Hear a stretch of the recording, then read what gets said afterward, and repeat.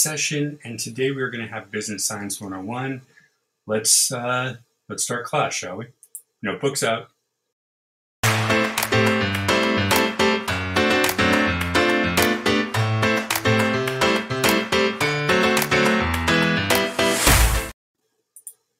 Good morning, class. My name is Rob. This is Everyday Heroes. Thank you for joining us on another class in session video. We're under the official Rob Classroom Network. If you haven't yet, hit up YouTube and Twitch, hit that bell, boom. All right, so business science really is the science of business, how you operate, how you transform, how you grow, all the aspects of business that are more data heavy versus just general opening a business. Now, one of the biggest businesses around is the supermarket. A supermarket basically is any store that supplies, food, household goods, sometimes vitamins, pet supplies, all that good stuff. So that's what they say. OKCredit.com, a credit website, wrote a little blog about it, and they say exactly what I just did. A supermarket is basically a large shop where customers can purchase everything. They include things like I did, grocery items, staple food, meat, drinks, beverages, and other products under the same roof. As the setup of a supermarket is large, the process of its operation can get complicated. So they're going to break it down as we will in this video here.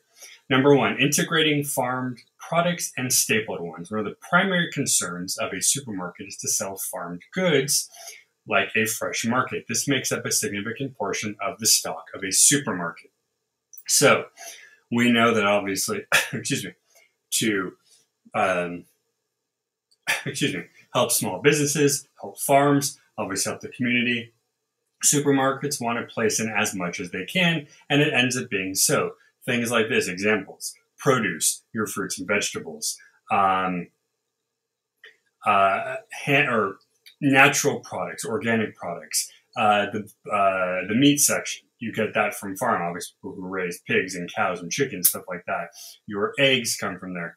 Even theoretically stuff like your dairy, your milk and your yogurt, because that has to come from an animal to be created.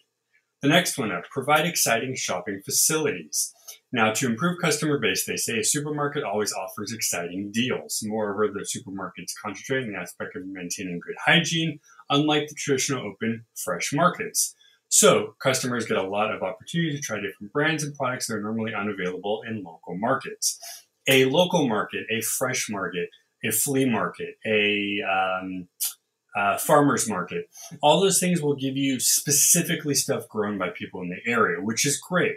However, what a supermarket does is it gives you the products that you can't get there.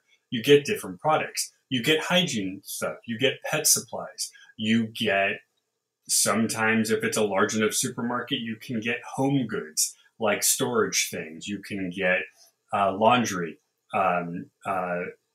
products. But it is good and it's very important because a lot of times you want to be able to get everything under one roof to make it easier on the person for time and possibly even money, because many supermarkets and even places like Target and Walmart that now sell majority more food than they used to, they give you the deals, they give you the money discounts. So it's great. Number three, easy payments.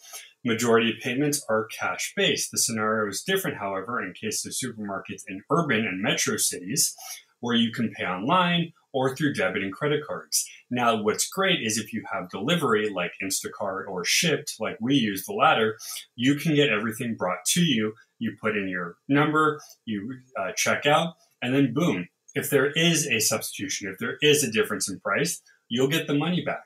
It might be a couple more bucks if the substitution is more. But easy payments are key, whether you're in store or not, because you need to make it easier. So what do we have so far? They want to have farm fresh products. Check. They want to have the ability to sell all sorts of products as well. Number two. And number three, easy payments. Now, number four, stock tracking. This is super important. This keeps the supply chain intact and leading supermarkets are efficient as part of the job.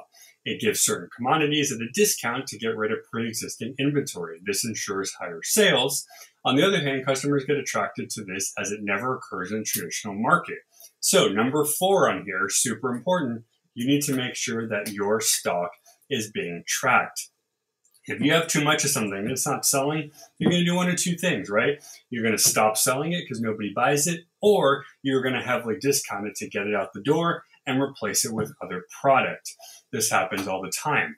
Many a company will stop being sold because it's just no longer popular. Why? Well, it probably ran its course. Does it mean you can't find it anywhere? No, you can find discontinued items, so to speak. You can find old items, so to speak. You just got to know where to look. But in the business perspective, supermarkets need to make sure that, well, excuse me, they continuously have a flow of items. Now, excuse me, there's types of supermarkets. There's 4 traditional ones. We have the supermarket. We have the limited assortment market, which is just that, specific products. We have the fresh format supermarket. That would be something I think like a Whole Foods or a Sprouts. And then we have the warehouse supermarket. That would be something like maybe a Smart and Final. Now, non-traditional, we have the supercenters, the wholesale clubs, and the dollar style supermarket. Supercenters and wholesale clubs, you got Sam's Club, you got Costco, lots of goods, the same goods, but in bigger packaging. Now you have the opposite, the dollar style. You have the dollar store, you have the 99-cent store, which sells the same product. It is off-brand, but it's much cheaper and usually can get more. So what's the difference there?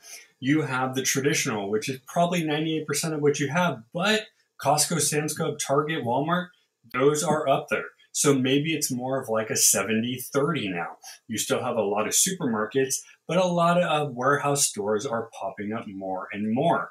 And then, of course, e-commerce and online business. I love getting my groceries delivered. It saves me so much time and anxiety for that matter, and it makes my life easier. Now, a lot of stores aren't so fond because they prefer you to come in, but really in the long run, they're still making the same amount of money and possibly more because you are picking up items that you might not have seen in the store because the website has set it up in a way to make it much easier. So what are the objectives of a good supermarket? Well, you want to make a really high profit. If you're not making good money, you're going to go out of business. Enhance the services of all departments. The more ways you can make life easier for somebody, the better. If you can get people in and out in a short period of time, boom. If you can make everything easily accessible, boom. If you have the people working in the store that are on top of questions and you can get them answered quickly, boom, boom, and boom. That's super important. Again, and with that, you're going to get customer loyalty, and you always want to improve customer loyalty. The more people stay and come back, the more money you're going to make. Again, choose a good place to run your supermarket. Big cities, Los Angeles, San Diego, New York, Dallas, San Francisco, Denver. Pick the big cities. That's where you want to go because that's where the most people are. And your scope. What is the scope of your supermarket? Is it the retail chain? Is it transportation systems and stocks, number of retail stores in an area, or product suppliers on a regional basis? What are you looking to, or how are you looking to grow your store? So in a conclusion, it is one of the most promising business ideas, but you have to have the time, the money, and the manpower to do the work. If you don't, excuse me, if you don't, it's going to be very hard. Now, some of the questions they ask at the bottom, what will the condition be after the pandemic era? How would I find a good supermarket in my area? Are the online supermarkets a good place to buy? Those are all very good questions. And honestly, the first and last go together. Because of the pandemic, people buy online. It's becoming much easier to find them and much more reliable to find them. And then the other one, how would I find a good supermarket? Well, that's really up to you. You go where you're going to get the things. You're not going to know until you check in there. For instance, Ralph's, Vons, Albertsons, all very high-end, very popular markets, but sometimes they each have their own individual thing. You will go in there and figure out what works, excuse me, for you. If you want to read more, go check out the link there. Thank you, everybody, for joining us live. If not, you can share this on replay. As always, we got a great video later, more science class, so stay tuned for that. Thanks for watching, and stay